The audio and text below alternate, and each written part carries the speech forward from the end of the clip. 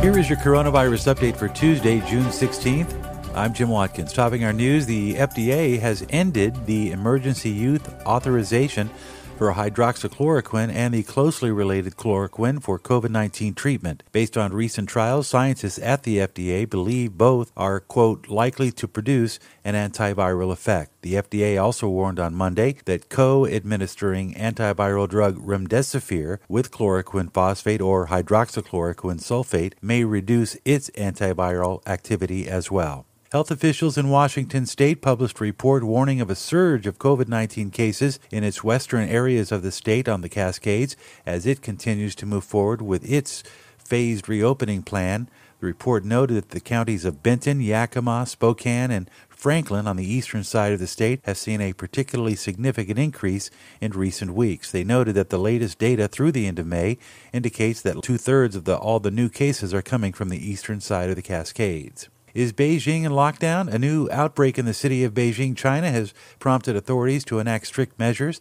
A city official said Monday that the entire city has entered wartime mode, while people infected with the virus after visiting Beijing have been located in Hebei, also in Sichuan and Liaoning provinces, spurring fears that the virus was spreading further. U.S. totals as of Tuesday of coronavirus, 10 a.m., 2.1 million cases of coronavirus in the U.S., 118,300 deaths, and 890,000 recovered.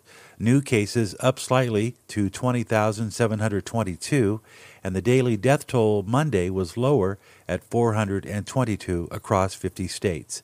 New Jersey had the highest count with 42, Georgia with 43, New York with 41, Pennsylvania with 32, California with 30 deaths in one 24-hour period.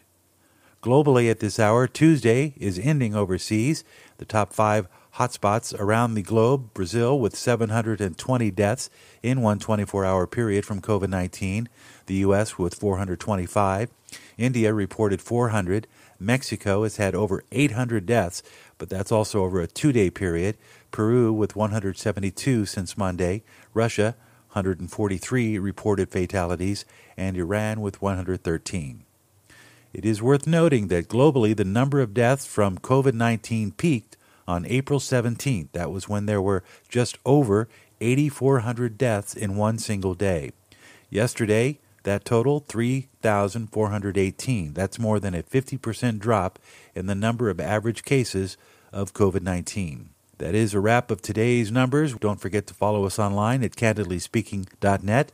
And this report is brought to you by Siesta Key Vacation Rentals. Your room is ready. Book your room now at www.siestakeyyes.com. With your coronavirus update for Tuesday, I'm Jim Watkins.